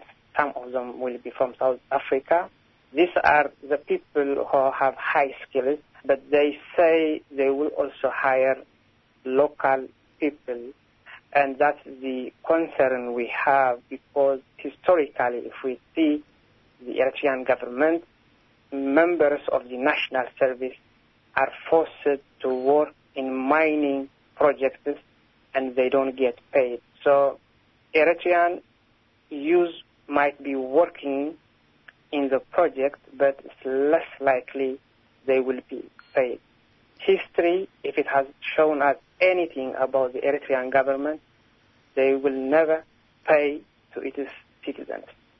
Now, you say the Eritrean government, have they been elected by the people? Absolutely. They have never been elected by the people. It's sometimes a norm that I am using the word government, but technically, realistically, it's not a government. It's not elected by the people. It's there because it has the power. In practice, it's not a government. It's a group of people who are running the country. They have been in power for 30 years without having any election. They didn't have any constitution. They have disassembled the National Assembly, so we cannot call them government. Well, how do they stay in power? Well, it's going to be a very long story, but Eritrea, it was an Italian colony, and in 1960s, 1970s, we started an armed struggle against Ethiopia, because Ethiopia occupied after Italians, after the British left. There was also federation. It's a long story, but we got our independence in 1991. The leaders who led the revolution, they came to power because there was power vacuum after Ethiopia left, and after that they didn't transfer into a civilian government. So we have almost, we can call it a military government, because at the beginning they were members of the military, members of the revolution, and they have never transferred the country into a civilian government, and they are in power for the last 29 years. You went to the annual general meeting and put forward a number of questions. Can I ask you to repeat those questions and what you were told by the management who were there to answer questions? I have asked a couple of questions, because they have this time limit. It was only for 2 hours.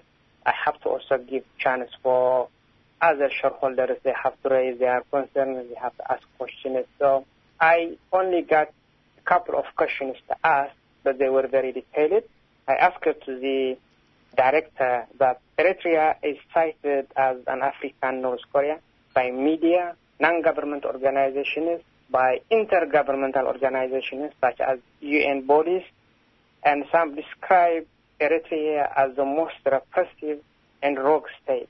How would you respond to these people? I asked him, and the director answered, well, he doesn't agree with the characterization of the situation. Contrary to the facts on the ground, the director said Eritrea is a politically stable country. He said they have a very good relationship with the government, so he doesn't believe with this characterization of Eritrea becoming an African North Korea.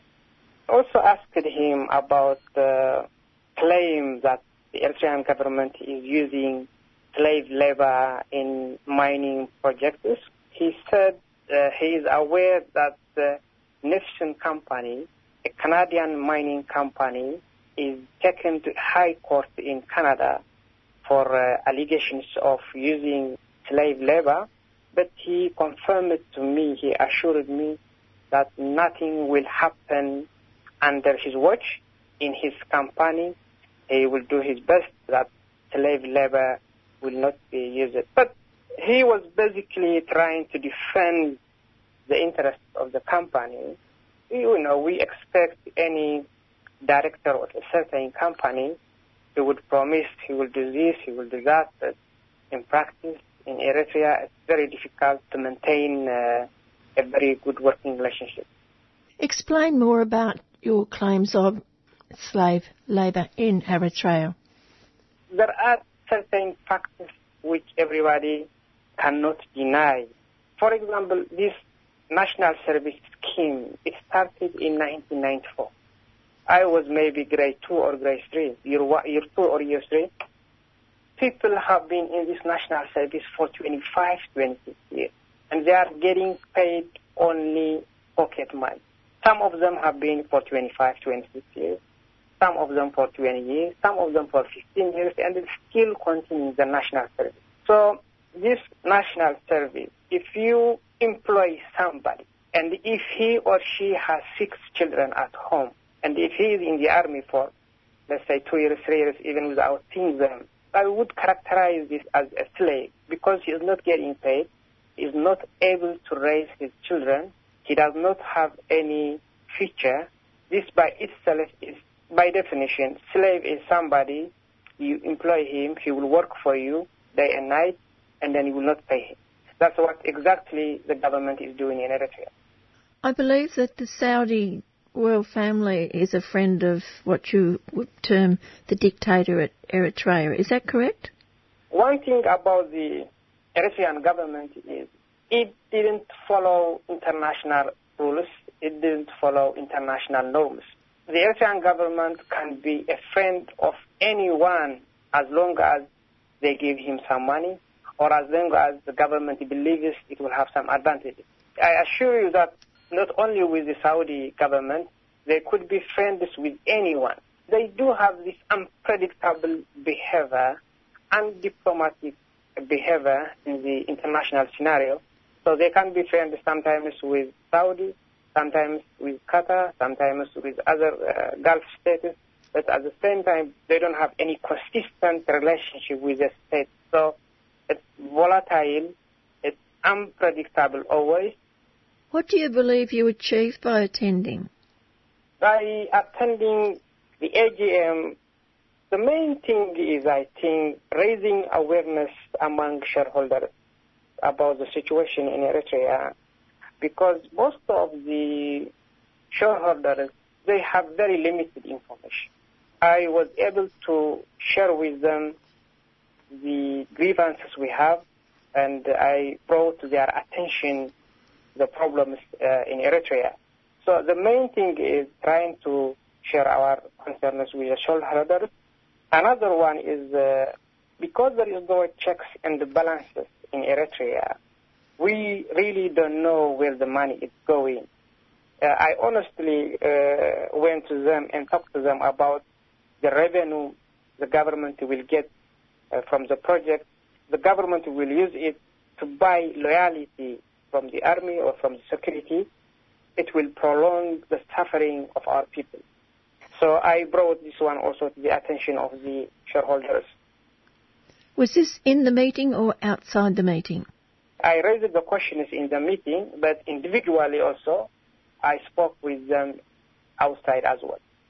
What was the reaction of people when you spoke to them one by one or one-to-one? Talking to them one by one, I think it was more open. It was informal, so it was candid, and some of them, they tried to understand the situation because they didn't have that much information. Speaking to them one-to-one, I think I was able to convince a number of them. The discussion was maybe productive or fruitful. The main thing is that shareholders, their main concern is they spend money in this project. They won't return, at least they won't save their money. Most of the questions were about the share price, about the payments for the directors and the managers. But there was one question which was very honest about the Eritrean land system. He asked, to whom does the land belong? The director said, in Eritrea, land belongs to the government.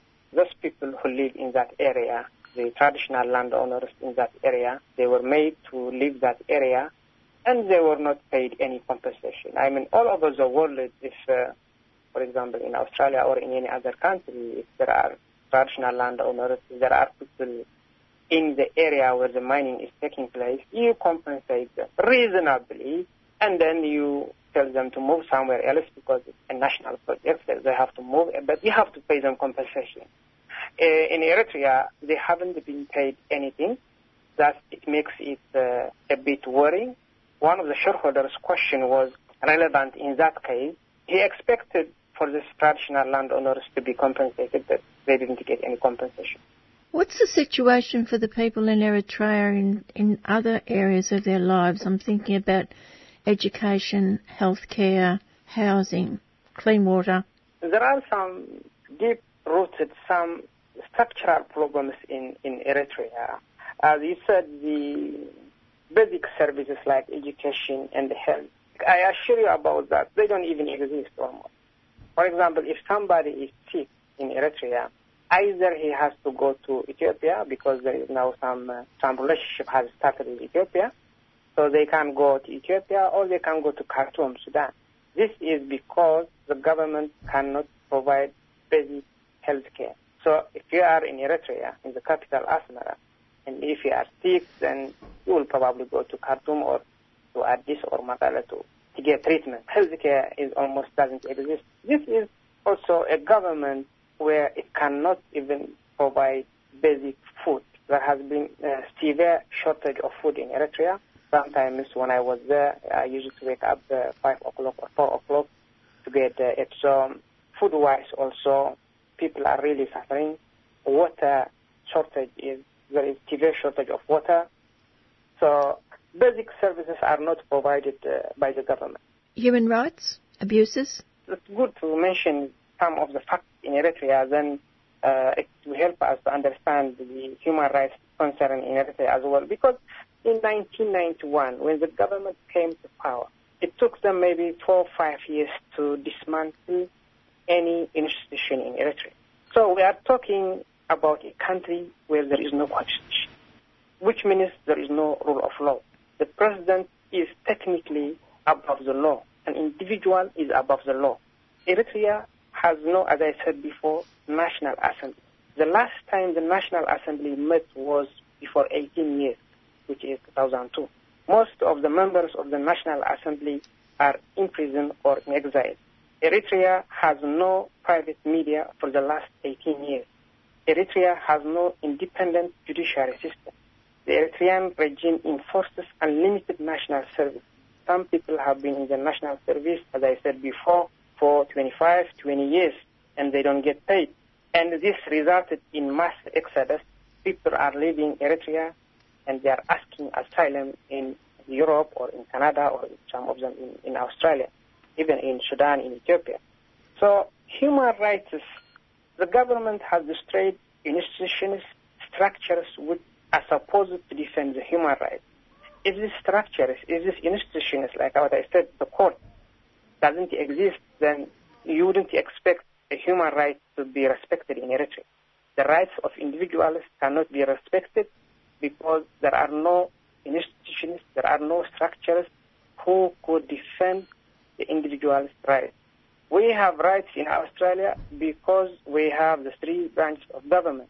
We have the judiciary, we have the legislative, we have the executive. These checks and the balances keep an individual's rights, but in Eritrea, these 3 branches doesn't exist, so we cannot expect human rights to be respected in Eritrea. What about the international community? Surely all this is known, well known, the situation. What about international bodies like the UN, like Human Rights Watch, organisations like that, why aren't they screaming loudly about the situation in Eritrea? That's a very important question. In the international arena, there are bullies. Like when we go to school, there are some bully students, you know. And in the international arena, every now and then, rogue states, repressive states, they come into existence. And traditionally, the international community as one entity has been fighting against this bully in the international arena. We can bring like Nazi Germany was not only defended by England, allied powers stand against the Nazi by standing with England. Australia didn't defeat the Imperial Japan in 1940, Second World War. Of course, some countries joined Australia, and the bully was defended. Before even 4 or 5 decades, the situation in Cambodia, Pol Pot killing hundreds of thousands of Cambodians, but it was the support from Vietnam which freed the Cambodians. For some reason, the international community has not fulfilled its obligation as far as the suffering of Eritreans is concerned.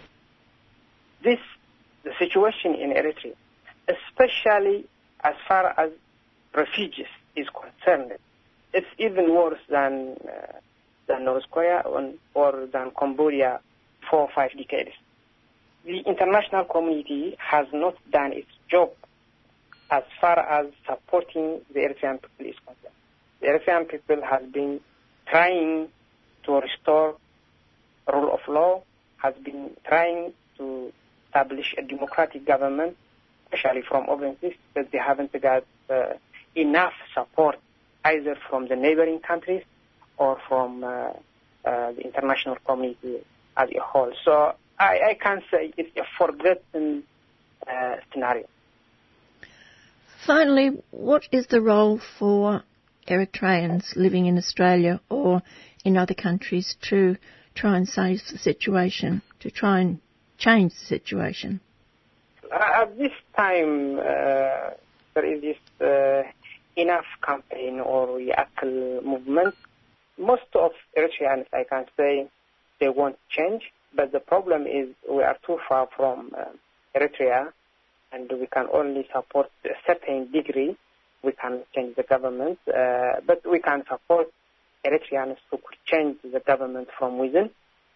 There have been Yakul movement or enough campaign in Canada, in Europe especially, and to a certain degree in Australia, but as far as I can see, the one in Australia is limited. It's not as strong as I wish it, or not as strong as all we wish it, but it could have a supporting effect to the changes which will come in Eritrea.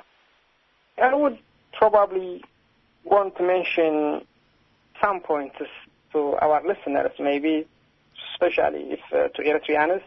My message to all Eritreans is that unless and until we form accountable government, the resources of the country will be squandered by the regime. We don't have any checks and balances, so the resources will be squandered. And secondly, as I said before, I call up the international community to support the Eritrean people in their struggle for freedom and justice. Nobody has won justice and freedom by itself. Always there is collaboration.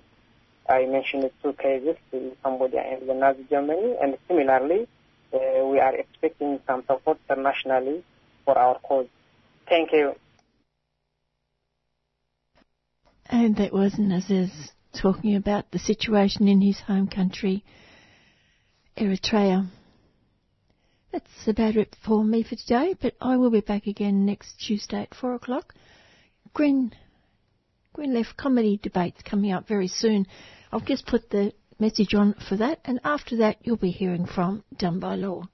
Bye for now.